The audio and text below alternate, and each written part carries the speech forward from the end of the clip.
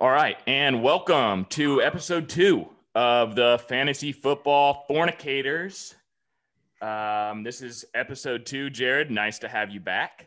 Thanks, And man. Good to be here. great news. We did not get canceled. So here we are. We're We're back. still alive. Still alive. ESPN has not shut us down. The internet has not shut us down. In cancel culture nowadays, it seems like almost anybody can get canceled nowadays. And we say stupid things into a microphone. So with that being said, Most I of them think we jump right into these games. We had a good weekend of football. I noticed on Red Zone this past Sunday, only 51 touchdowns in the noon and 3 o'clock games. That's low for Red Zone. Typically, you see 60, 70 is a wild weekend. So not a whole lot of action, a lot of defense this week. What do you got first on your slate over there, bud? So I'm looking at this game here with the Titans versus the Ravens. That was a pretty exciting game. Took it over to overtime. You had Baltimore with the last minute drive there and then kicked the field goal to push to overtime. The game changer here was just, the usual Derrick Henry just slowly beating down the Baltimore defensive line. You could stop him maybe for the first quarter, maybe even first half. But down the stretch, you just get tired and you can't make those arm tackles. So you saw Derrick Henry break an arm tackle there and then rush into the end zone for the game-winning tud. So that was pretty sweet. Some of the interesting people that came out of this game, actually, I'm looking at Corey Davis. I was pretty interested in how well he played. So he had 5 catches for 113 yards. So it was a great game from him and taking some of the spotlight away from A.J. Brown, which will get the best coverage from the opposing team every time. Right. But he's a pretty good play. Let's take a look. He's available in over 50% of the ESPN leagues. So I reckon he's going to be a top waiver wire pickup this week. He's building a rapport with the quarterback, with Tannehill. So that's an interesting play. We also have Jono Smith. So he's a tight end for the Titans, and he had 4 catches and a touchdown. So he continues to be a good option at tight end, but pretty touchdown dependent.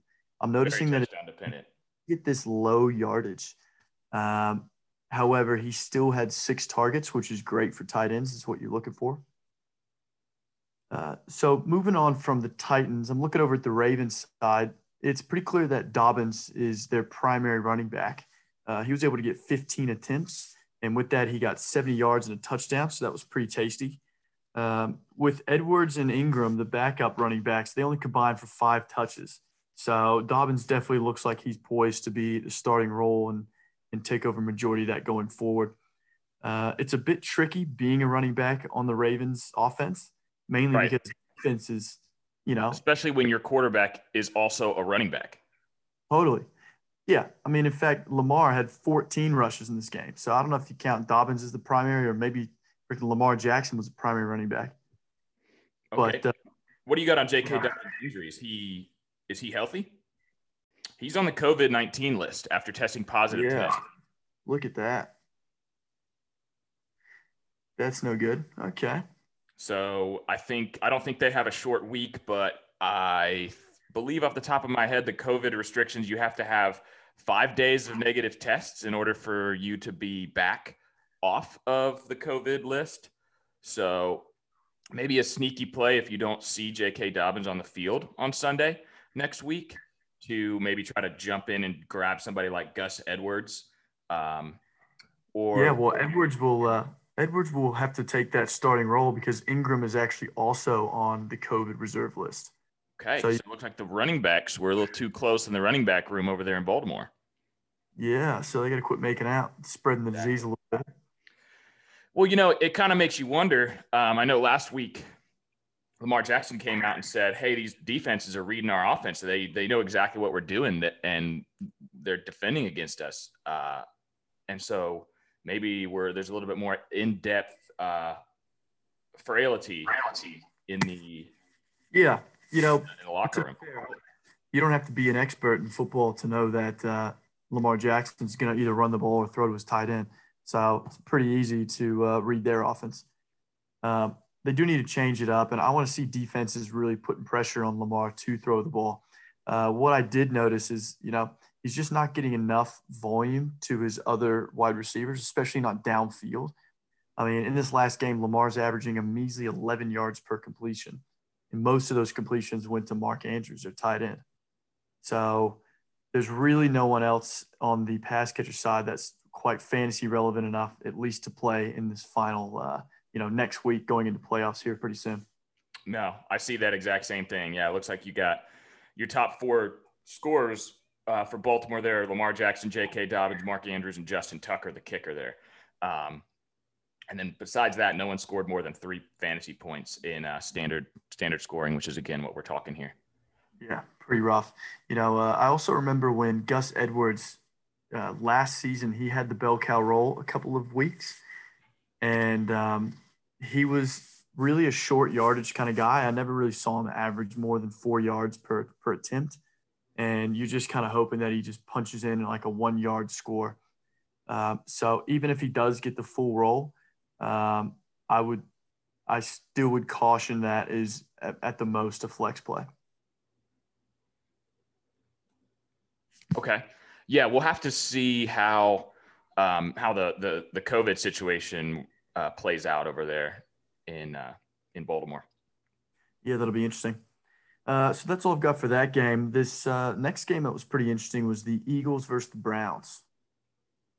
All right. So what I liked about that, I mean, Carson Wentz, he continued to make errors, so that was kind of expected. He was coming off a game where he had 2 interceptions and 2 fumbles, and so sure enough he had 2 more interceptions. In fact, that now puts him at a league worst 14 interceptions.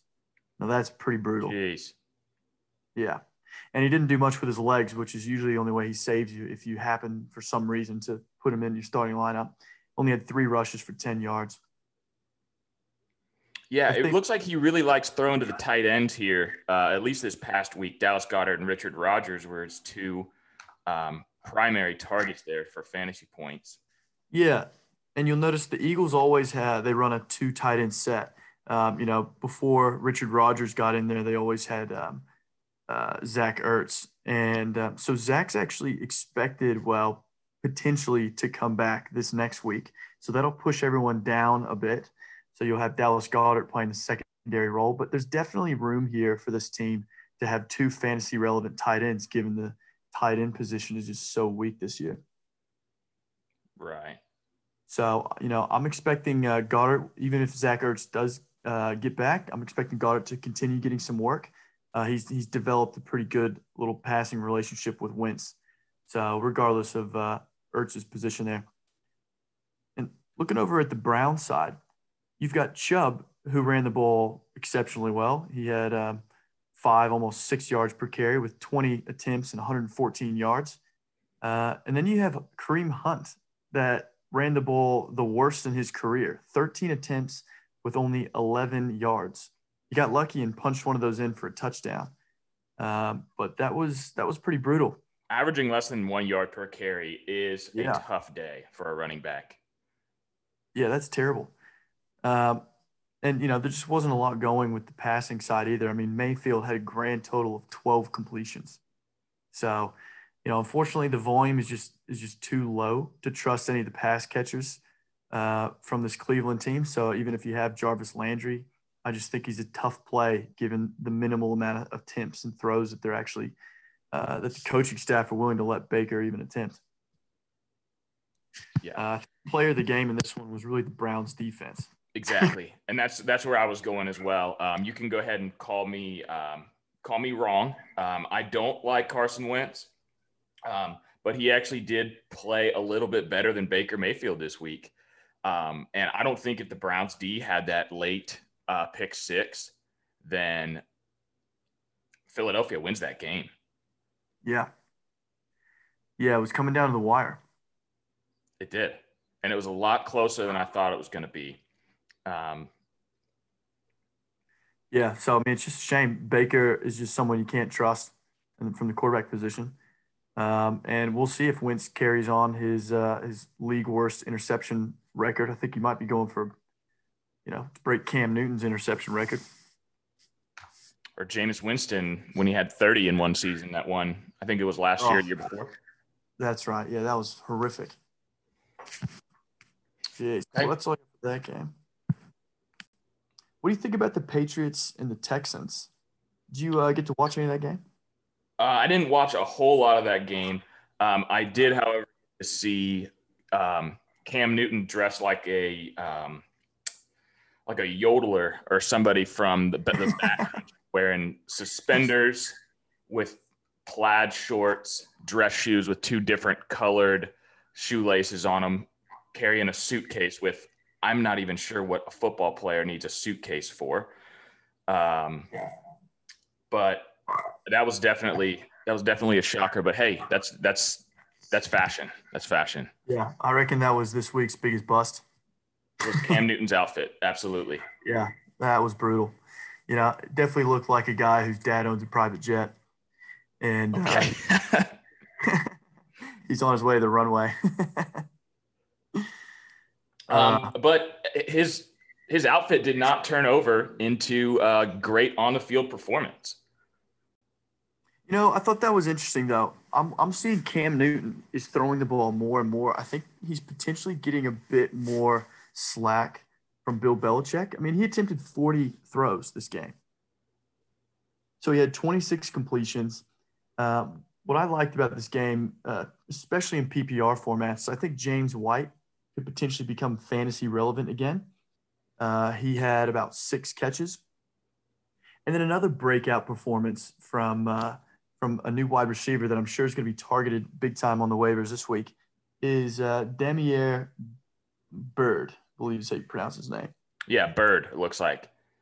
Yeah, he had a breakout game. He had 6 catches with 7 targets for 132 yards and a touchdown. And Belichick also got him involved in the running games. He had 1 carry for 11 yards. So they like this guy, and Cam definitely likes him. And the fact that Cam's starting to throw the ball a bit more means that there's might be a bit more fantasy relevance coming from the Patriots again. So Yeah, that interests me. another little sneaky thing to keep an eye on here. If you saw Rex Burkhead actually confirmed tore his ACL in the game last week. Shame. So that squad of 3 running backs is now just down to 2, Damian Harris and, like you said, James White, who are probably going to get the majority of the carries there. I think if you have Damian Harris, he's a must start next week, getting probably the 1 and 2 down runs. James White probably coming in as a 3rd down back out of the backfield.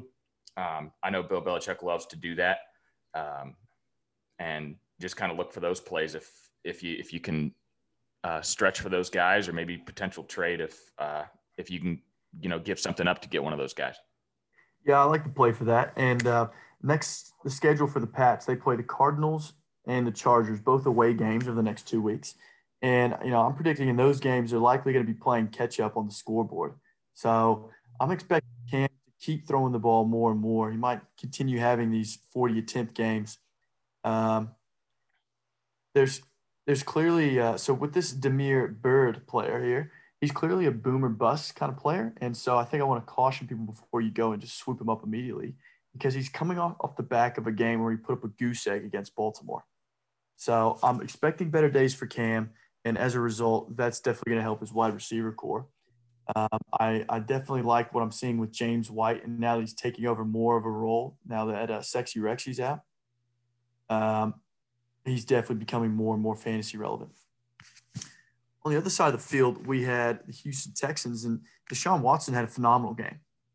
Deshaun Watson, I think, was probably the best fantasy performer of the week, if I'm not mistaken. Wow. Well, he did. He did. I mean, he had great performance even with his legs. He had 6 rushing attempts, 36 yards, and a touchdown. So that was pretty impressive. That was a grand total of 31.36 fantasy points. Wow. And yeah, he is the number 1 fantasy scorer of the week. Wow. It's pretty impressive. And you just look at his completion percentage. He was so he had 28 for 37. He had 344 yards and 2 touchdowns. So I mean, he's looking somewhere around that kind of 75% completion mark. So he would have had one hell of a QB rating. What was quite cool is he shared the ball around and he got 3 of his pass catchers quite a bit of love. So 3 of them had 80 yards or more. and that's with Fuller, with Jordan Akins, their tight end, and Brandon Cooks. So Jordan Akins was able to get 6 targets in this game, and he's a good pickup if you're struggling at tight end. He's available in about 98% of leagues, and if you look at his games, he had clearly a pretty strong season at the start, and it was just more about trying to get the volume. And I think now with Watson playing better, you can expect more targets to go to Jordan Akins' way, and you can expect him to be, kind of that bottom range tight end one, maybe high tight end two. Um, but other than that, in terms of fantasy relevance for the Texans, you can pretty much rule out Duke Johnson. He was a major bust. He was 10 attempts for 15 yards. So not quite as bad as Kareem Hunt, but shit, pretty close. Yeah. Not a whole lot on the rushing game on the ground. This kind of reminded me as well as watching Lamar Jackson kind of run all up and down the field. Deshaun Watson did the same thing. He ran all over the field. He was the primary ball carrier when they needed to get yards on the ground. Yeah, you couldn't trust Duke Johnson. And I think I might even have him in one of my leagues. And I'm definitely thinking he's droppable. You put him in droppable status. 10 for 15, man. And the Patriot, they don't have that great of a rushing defense. He's coming off 2 games now with major busts. Yeah. I don't think there's any trade value there. He's still the starting running back on a team. So I suppose, and he's not, sharing the work necessarily with anyone else. So you got to hope. You're looking at 2.8 yards per carry this season, which is just putrid. And if David Johnson's off of his concussion protocol next week, then be careful because he's not going to produce. Yeah, I definitely agree with that. How about the Steelers-Jags game? The whopping 3 points put up by the Jags. What do you think of that? Yeah, so this was actually a more interesting game to watch than it kind of comes off on paper. Now, if you look, there's a bit of a scary development here, and you're going to like this story. Juju Smith-Schuster has a toe injury. And can you guess how he injured his toe, Jared? All right, he definitely kicked the shit out of one of his teammates. That's my guess. He tripped over a penalty flag on the field and injured his toe. No way. Tripped over a penalty flag. Penalty flag, the heavy portion of a penalty flag, and injured his toe. He sat out the rest of the game. They were obviously by, multiple touchdowns, and he said after the game that he could have came back if he wanted to, but he decided to stay out. So if you were worried about him moving forward next week, he is going to be a go. Wow. That's a pretty weak way to injure yourself. Isn't it? It's kind of like fighting a kicking net and having it come back and smack you in the face. All right. I want to highlight also here on the other side, James Robinson. Okay. He is the workhorse back here. He was the only running back to carry the ball the entire game for Jacksonville. 7 carries, only 73 yards. So again, he just ran straight into that Pittsburgh defense, and they beat him up all game. He did squeak into the end zone once for kind of a lucky little touchdown there. But it's are you looking at have him, you kind of have to play him with that volume, but it's just there's so much disappointment that's on the forecast for you. It makes you nervous every week. So are you still looking at James Robinson? Uh-huh. Yeah, I mean, I was kind of okay with his performance. 17, I was expecting less yards. I thought he'd only put up 60 yards max, and he beat that a little bit. Yeah, he did have 17 yards, 17 rushing attempts, 73 yards. Oh, I missed that. He did not sneak into the end zone. I'm sorry. Didn't sneak into the end zone, but I was actually okay with that given, obviously you've got Jake Luton, who is a rookie, and they were going to feast on him. In fact, he got 4 interceptions. So the only thing he had to do from the Steelers' perspective was just stop the run game. And he still averaged over 4 yards a carry. So, I was pretty happy with that, to be honest. Um, I could see Robinson. He's up next. He's going up against Cleveland, who is another top 10 defense against the run.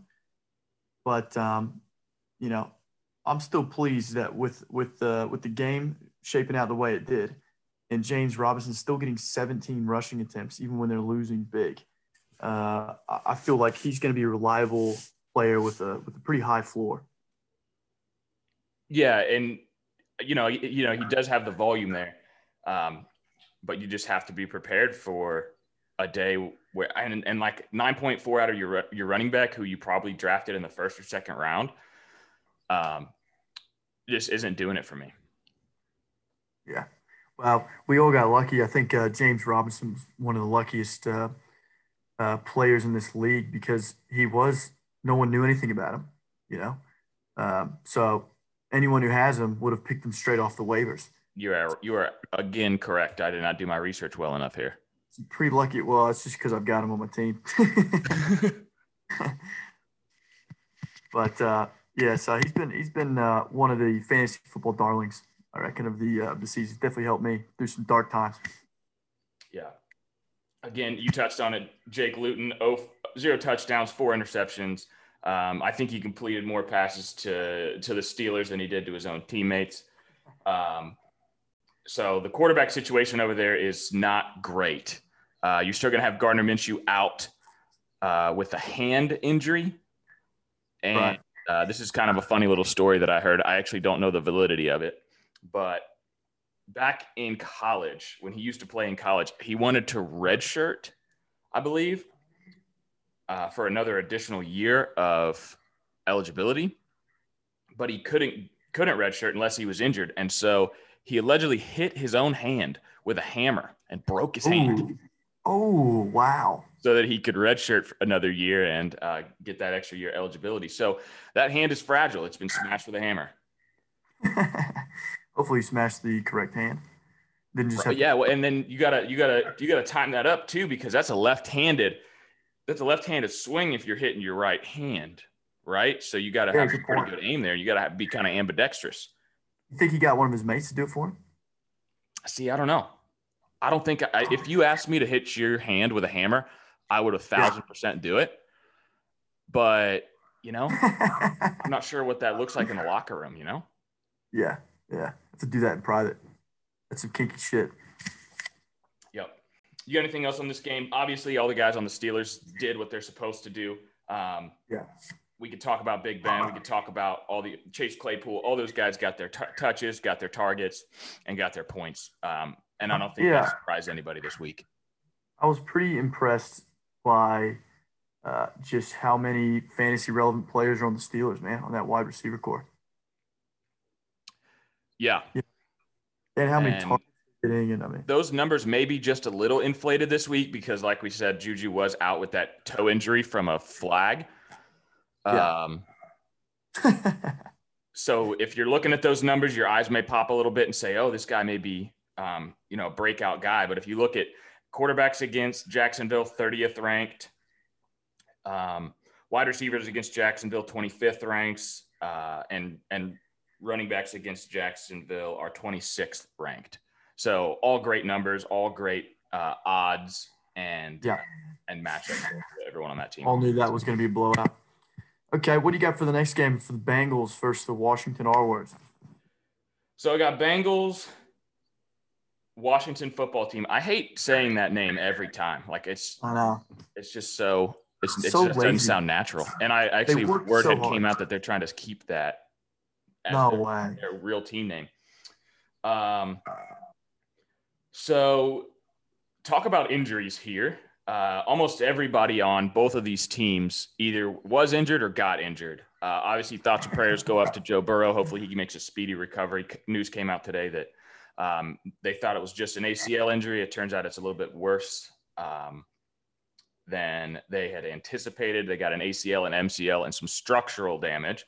And so if you think about what structural damage means, you would assume there's some sort of bone structures in there that also got injured, maybe a dislocation, a possible chipped kneecap or something like that. So this is going to be a lengthy rehab period for him, and I wish him the best in it. Well, such a promising rookie, so I'm hoping, he's obviously going to have the best staff and support around, get him back to healthy. Right. If you're looking at Joe Mixon, he'll be back week 14, coming off IR.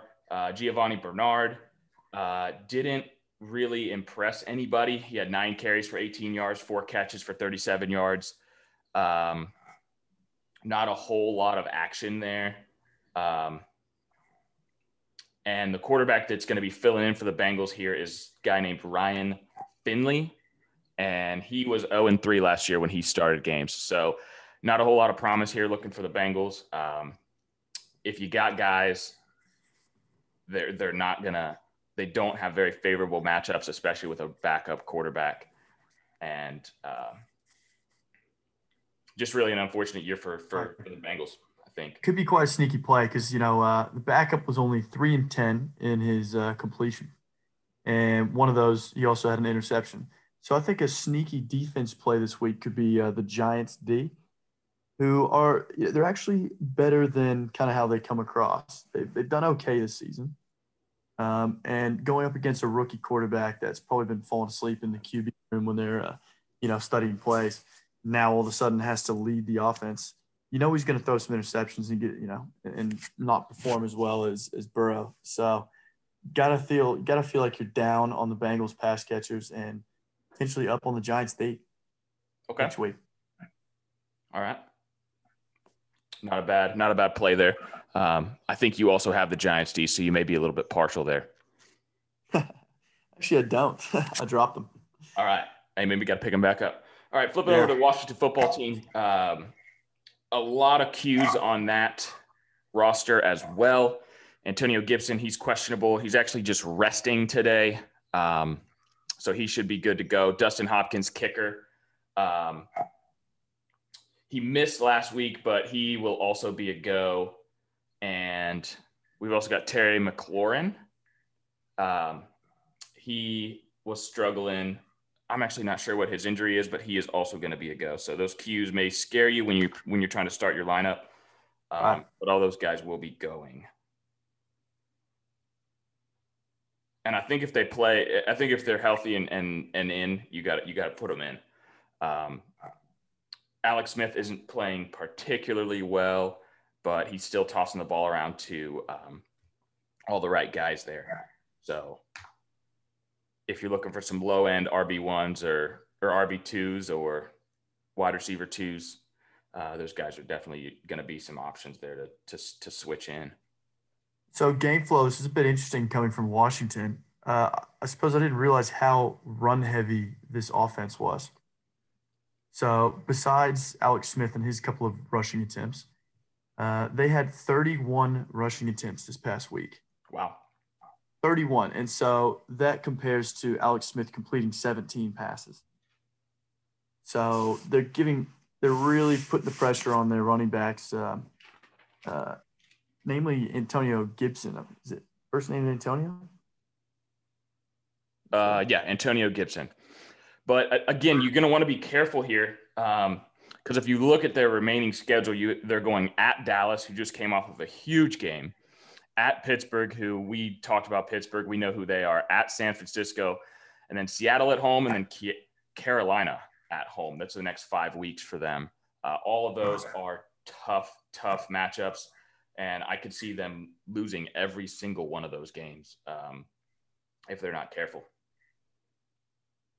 And the Washington Football Club, don't they currently lead their division?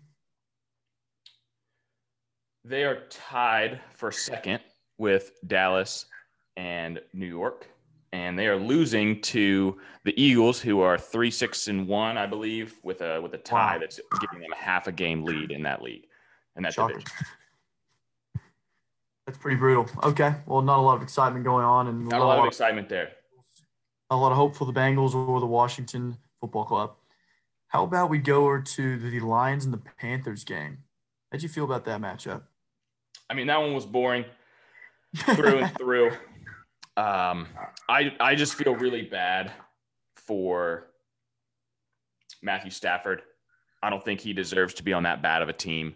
He's really given them years and years and years of 100% of his effort. And just with the coaching decisions and the GM decisions, he's just not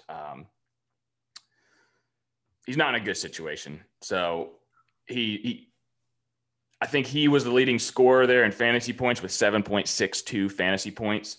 Nobody else on the Yikes. entire team scored any more than 7.5 points.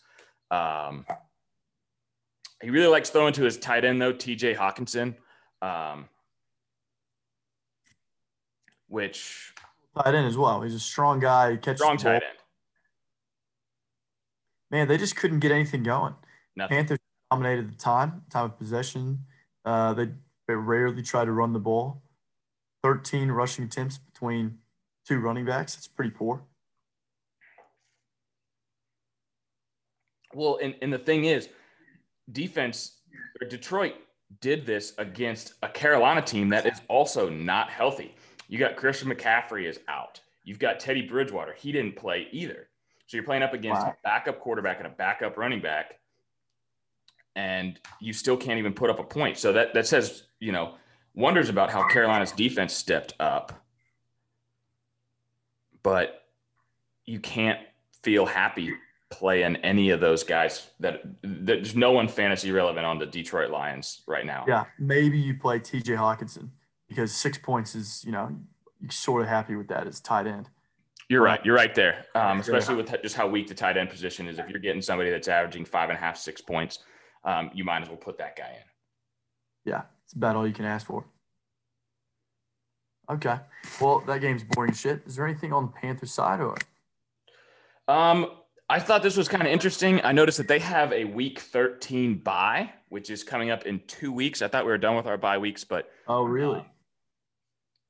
It may be sneaky to stretch for McCaffrey because he's probably going to miss this week, and then he'll be on a bye, and he should be healthy going into the third round of the playoffs. So you'll be going into your final week of the playoffs if you need a guy before the trade deadline. I would give up a good wide receiver one, or even maybe throw him a top tier tight end to try to get that guy. So would you make the trade, say, Devontae Adams for Christian McCaffrey?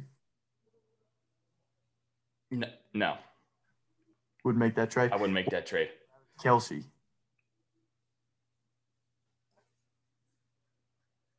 I would be more inclined to do Devontae Adams instead of Kelsey, just because of how thin that tight end spot is.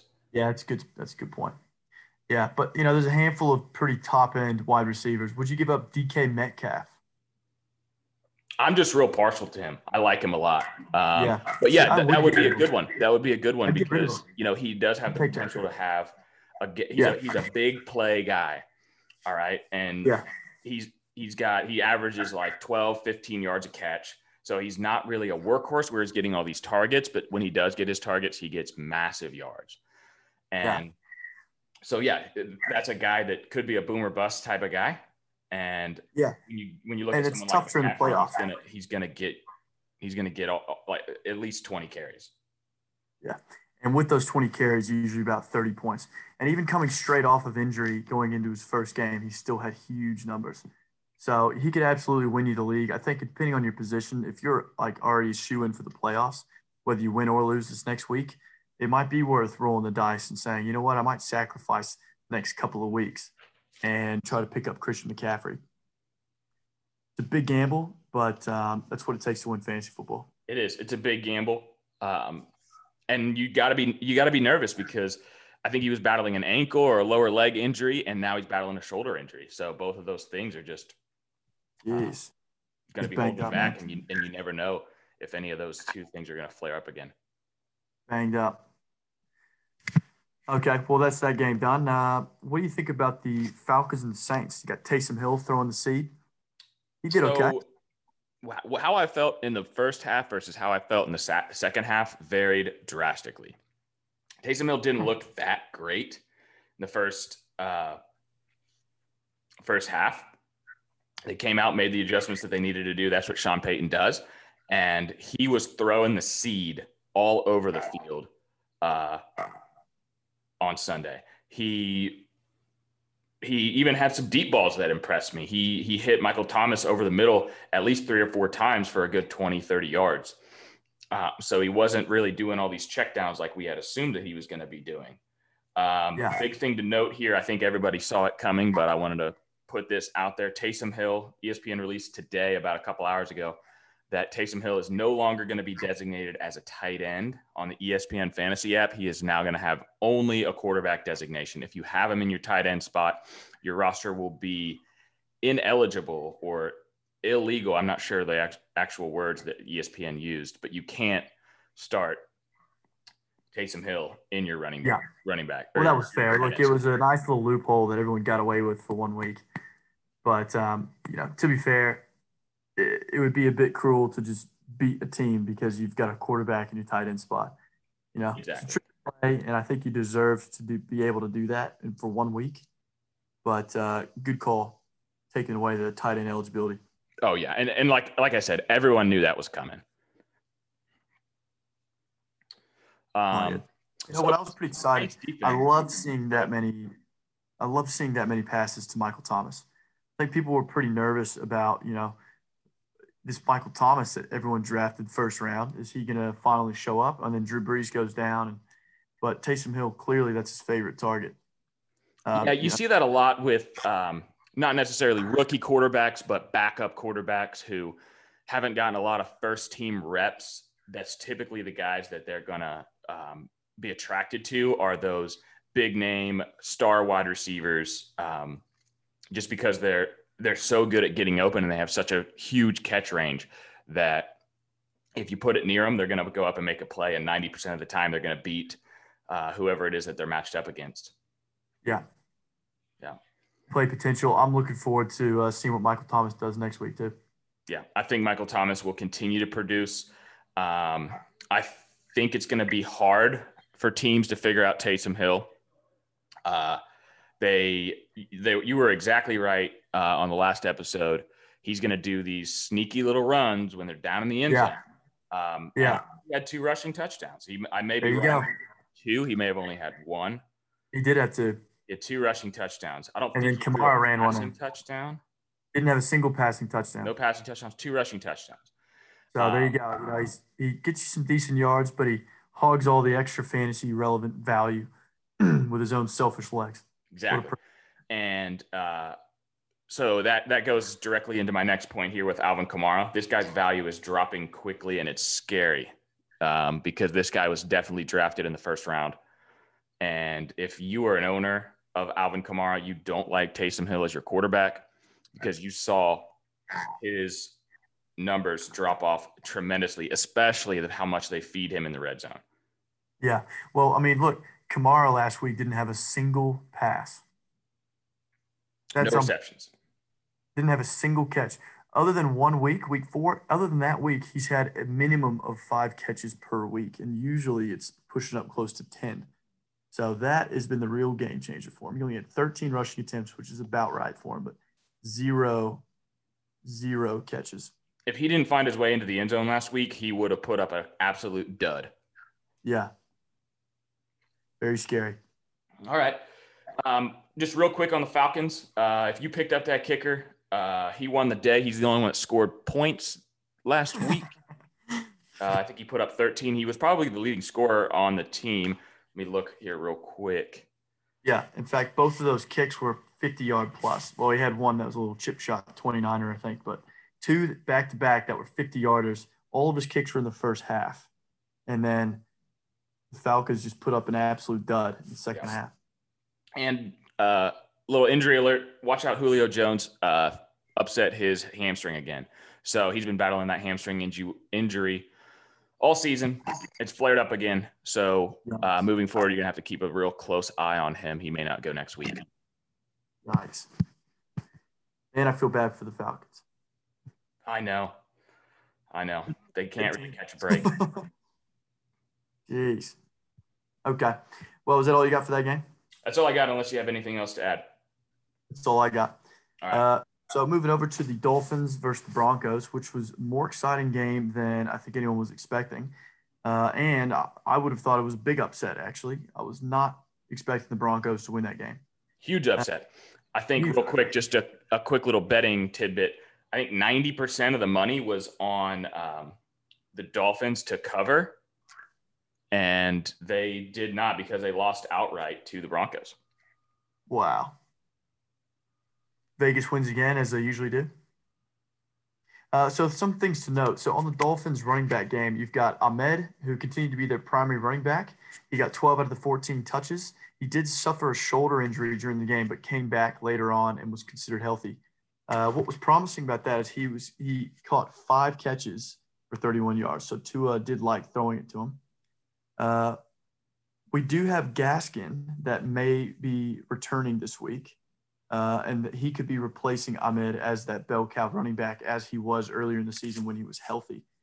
So I wouldn't drop Ahmed this week, but I want to see what the coaching staff decides to do. I probably won't risk putting him in my lineup, but worth having him on your bench just in case he ends up getting more touches than Gaskin. I think he potentially could be fantasy relevant. On the quarterback side, you've got Tua, who was just pressured from all corners, man. He was sacked 6 times before Coach Brian Flores pulled him out of the game in the fourth quarter.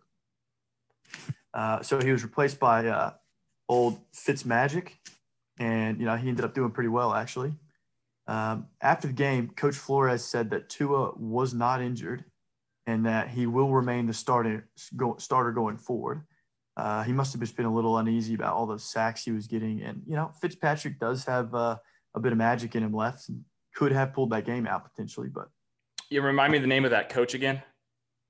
yeah, Brian Flores. Brian Flores. He also mentioned that, and he didn't mince any words. He said, if our players don't perform, they're going to get benched. Wow.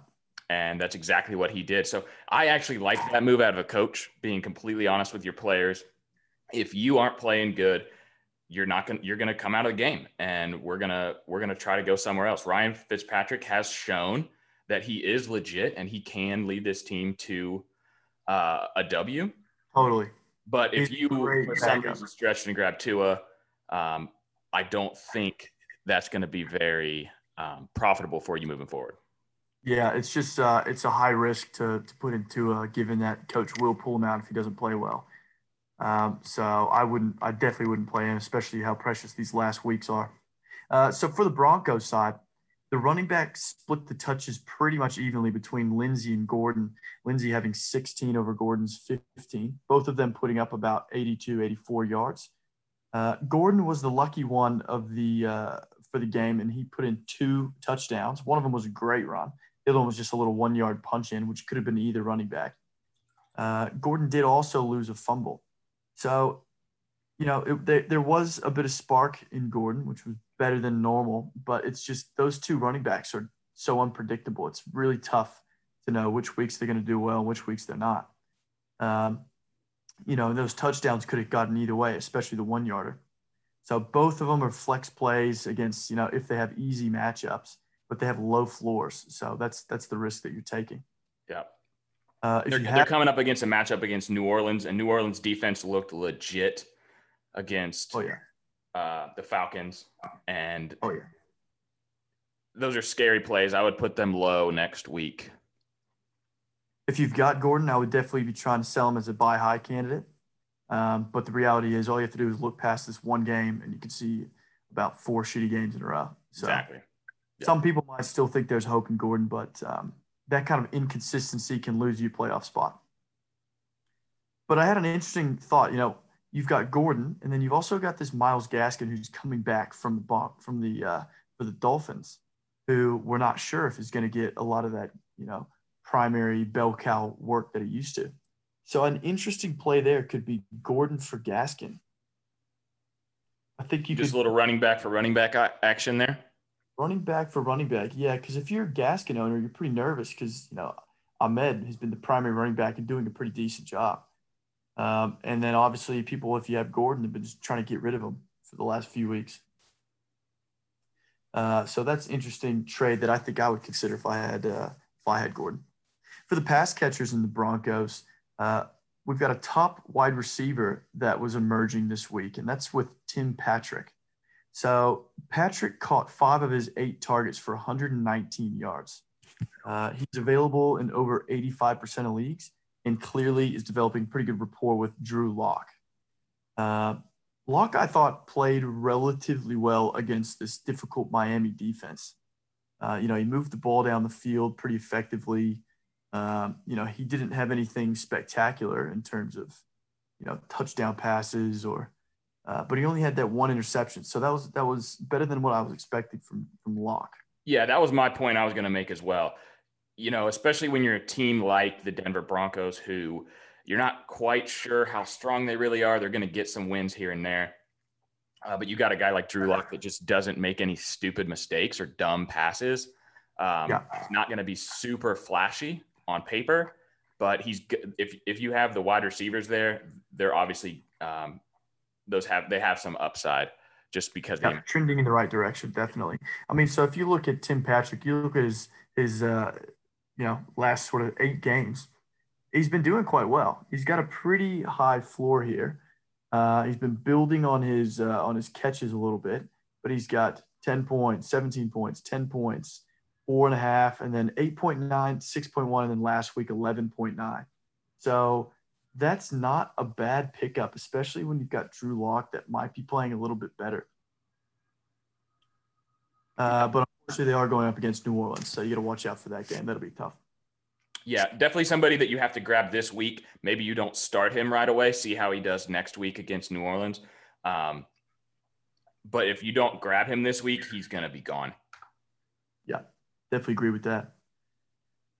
Okay, so moving on, we've got the Jets versus the Chargers. So I liked that game, actually. It was a pretty competitive game. There was a lot of scoring on either side. Flacco did the best he could. He didn't really get rewarded with he had 2 touchdowns that his running backs kind of stole, but it was still a very competitive game. You've got Frank Gore and LaMichael Perrine, who averaged over 4 yards per carry, both the running backs for the Jets. And both of them, like I said, got into the pay dirt. I thought it was interesting how Gore had 15 touches and Perrine only had 8. The coach had come out and stated that he wanted Perrine to get a bit more involved. So I thought it was a bit strange that Gore still had twice as many touches.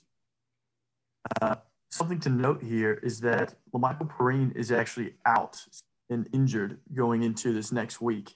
It doesn't look likely that he'll be able to play. So Gore is actually going to get the bell cow workload here. Yeah, and we kind of saw that in the game because Perrine did go out mid-game there. So that's why his volume was just a little bit lower and Frank Gore's was just a little bit higher because he got a high ankle sprain during that loss to the Chargers. I see, okay. And those high ankle sprains are multiple week injuries almost every time. Linger. Oh, yeah. Definitely have a tendency to linger. We've got Sam Darnold, who reportedly has a good shot at returning this week against Miami. I would stay as far away as you can from Darnold. He's averaging 174 yards per game this season. And that's just really your receiver is enough of an opportunity to be fantasy relevant. You really want to get that up to at least 250 to start considering, using him as a quarterback or really taking a good look at his receivers. The real story about this game, however, was the Justin Herbert and Keenan Allen connection.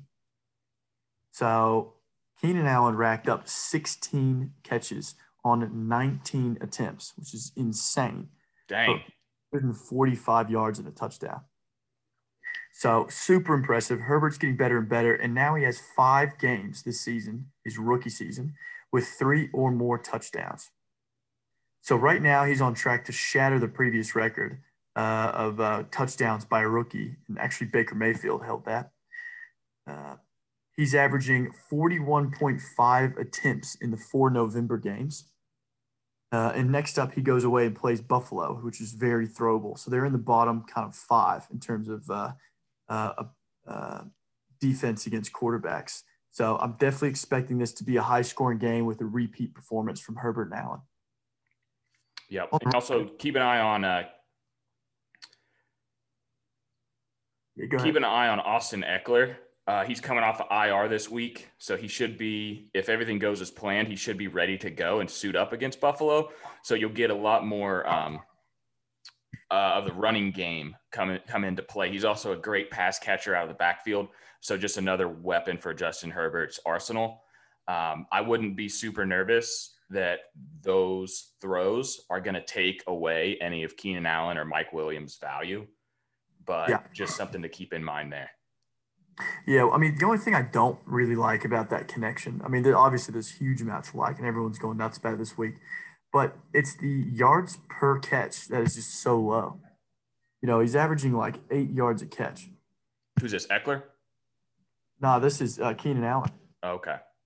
Yeah, he had 145 yards, which is huge. I'm definitely not complaining about that. But every season he has, or sorry, every game he has, sort of 8, 9, 10 catches, and gets like 50 yards, or it's like 5 to 10 yards per catch per game. So that's the only thing I'd like to see improve. But you gotta love the volume, especially if you're in PPR. No one's complaining about that. Yeah. Cool. So next up, we've got the Packers versus the Colts, which was a very exciting game. Nail biter through and through. In the first half, it really looked like Green Bay was going to take this thing and absolutely stomp on the Colts' throat.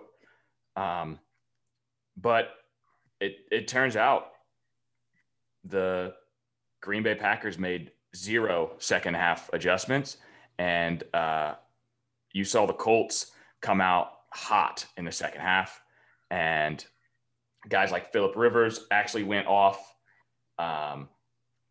and Blankenship there, I think it's Roberto Blankenship, came in clutch with 4 out of 5 field goals there, especially that game winner there in overtime. 14 fantasy points there. And also look at a guy, Michael Pittman.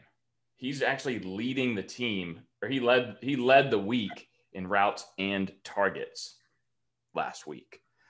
So they're really covering a guy like T.Y. Hilton, which frees up a lot of value there for Pittman. It's an interesting play, though.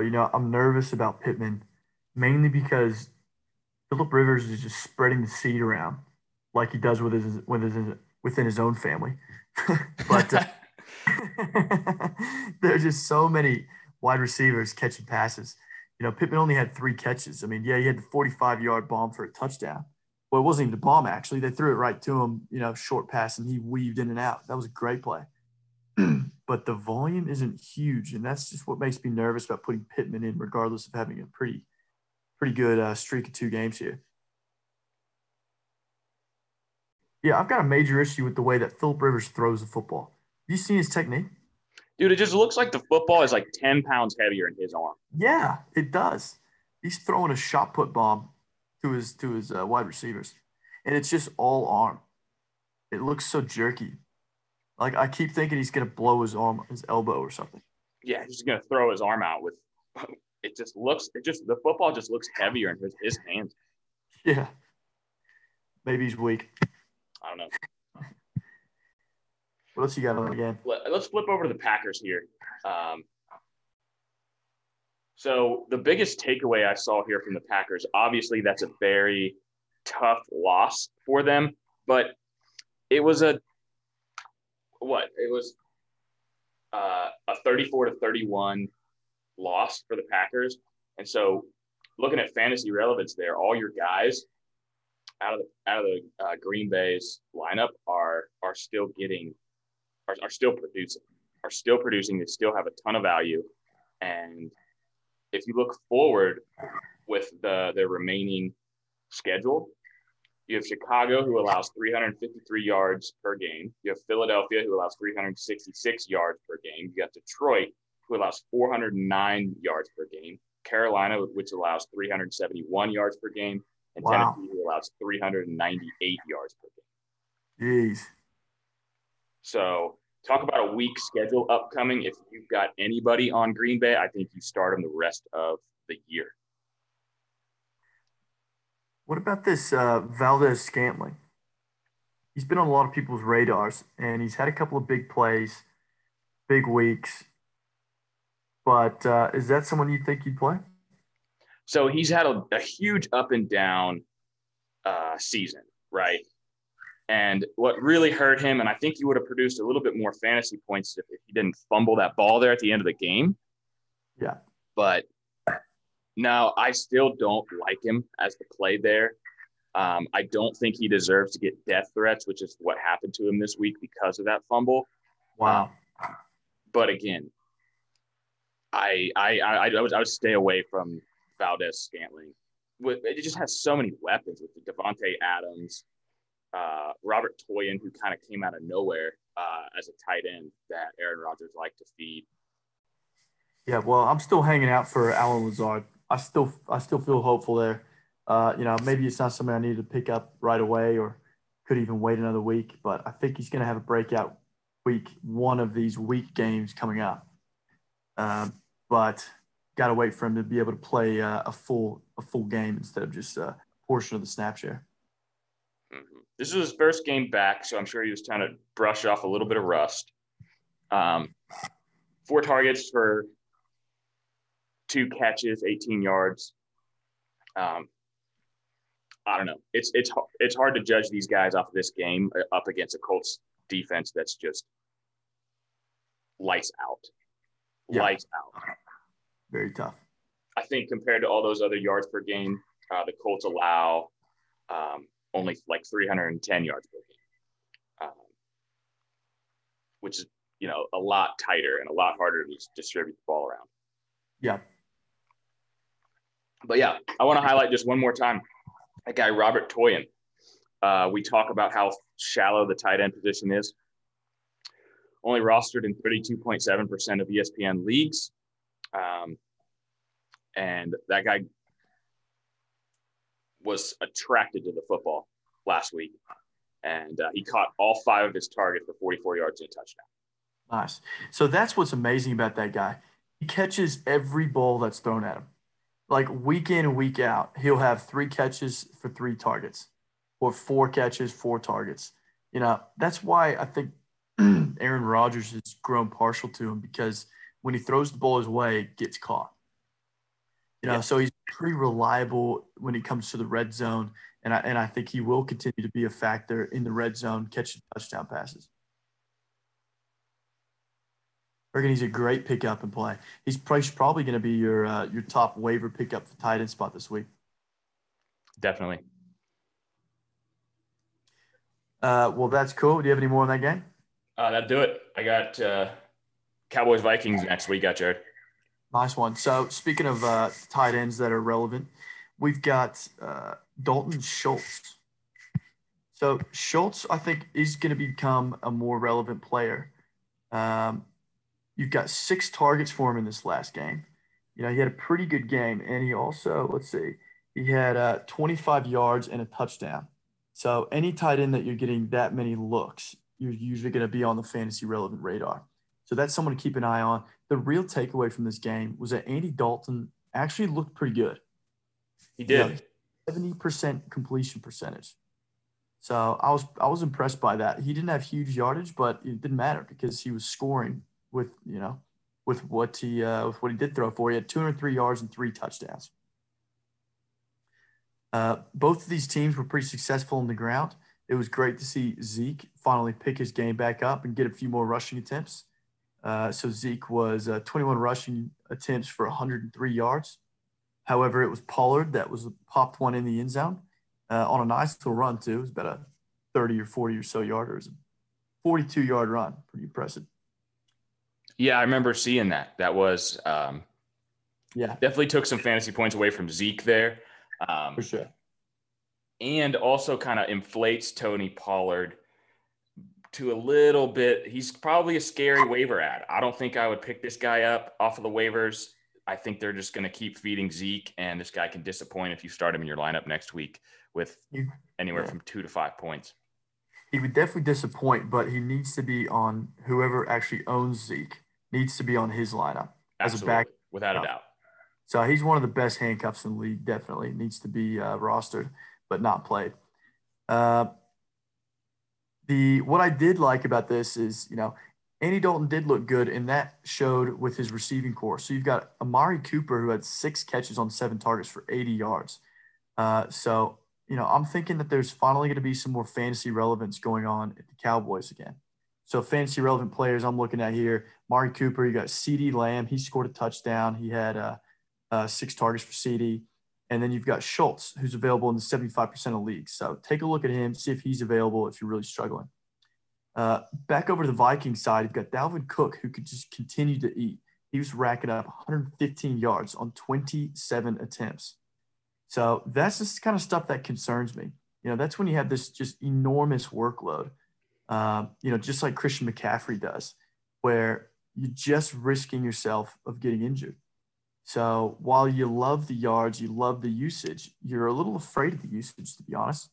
And so his backup, Madison, remains just like Pollard as one of the most important handcuffs in the league. Yep. And the only thing that I would say there and disagree with you there is Dalvin Cook is probably 2 inches taller and like 30 pounds heavier than Christian McCaffrey is. And so I think he's just a little bit more durable there. But again, anybody's ankle or knee can get rolled up on. Yeah, that's a good point. Over to the pass catchers, Kirk Cousins had a great game.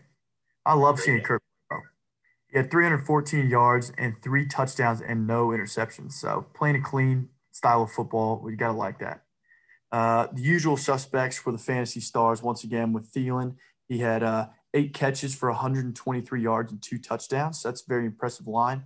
And then Justin Jefferson, once again, big playmaker potential with 3 catches, 86 yards, and 1 touchdown on 5 targets. So it's pretty obvious that Kirk still likes throwing it to Thielen once he gets to the red zone. But Jefferson is just kind of one broken tackle away from making a big play. So both those guys continue to stay in your lineup. Kirk Cousins moving his way into fantasy relevance himself. And particularly if you have maybe your quarterback's on a bye week, or maybe soon enough, you'll see Kirk start to, be a potential starter as a very low-end QB1. Yeah, maybe in a deeper league, if you look at maybe like a 14 or 16 man league, you probably got him and you probably start him. Yeah. But he would be just a guy that you rotate in if your quarterback has an unfavorable matchup. Yeah, definitely agree with that. I want to touch real quick on Adam Thielen. I think about 30 minutes before we started sitting down and recording here, came out that he is on the COVID reserve list. He will not play next week. No way. And that is a huge, huge hit for fantasy owners. Adam Thielen being the fourth ranked wide receiver in the league. He's averaging 13.4 points per game. So you're definitely going to miss having that guy on your lineup next week. Hope that he gets better.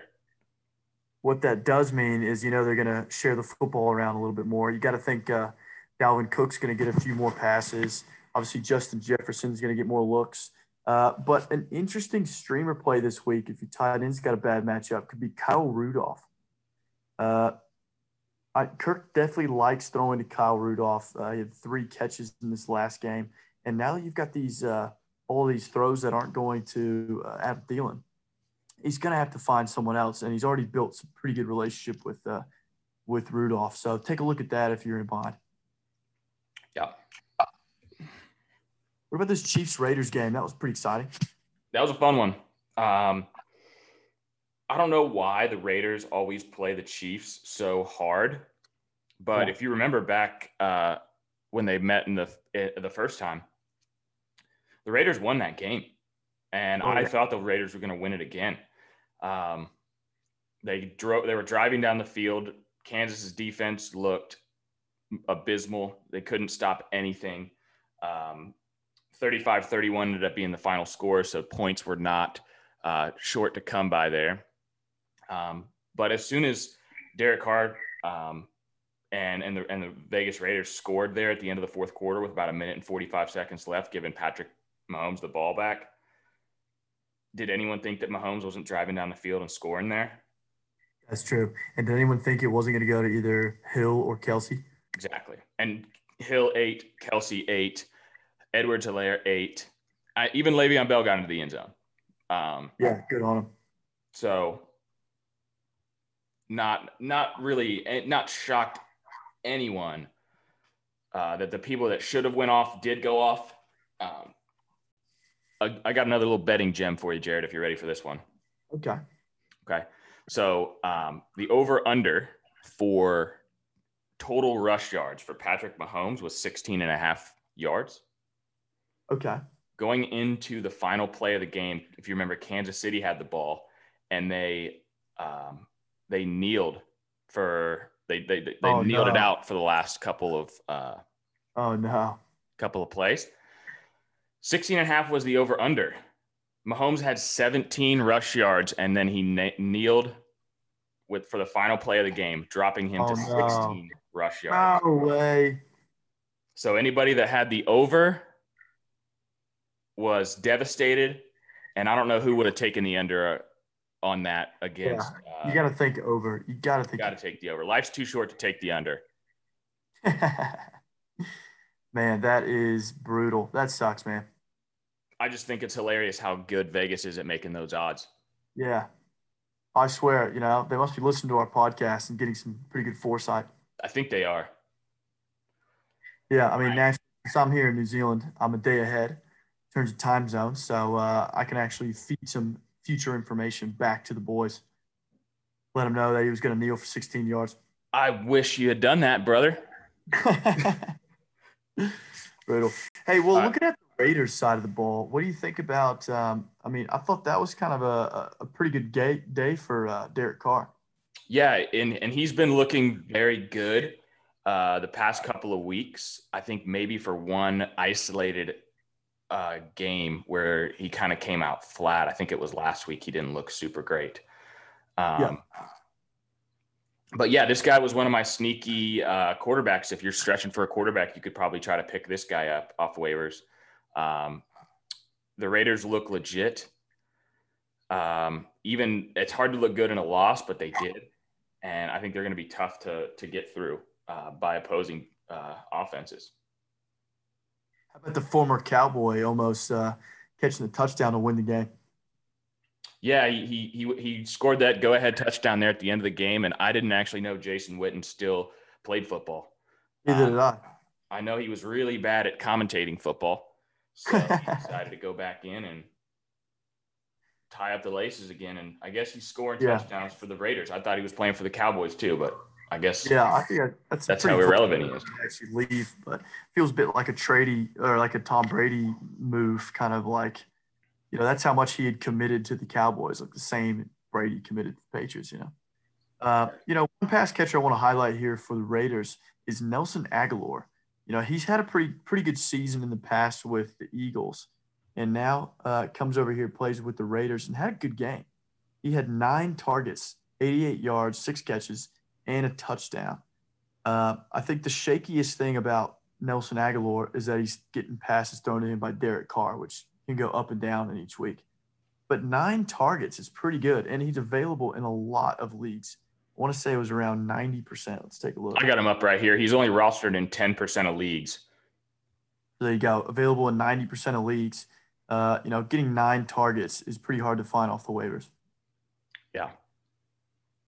All right, so there you have it. That was a recap of all of the fantasy matchups from Sunday's games. Right now, as we currently speak, the Buccaneers and the Rams are tied at 17 at the beginning of the third quarter. So we will recap that next week when we come out with our third episode.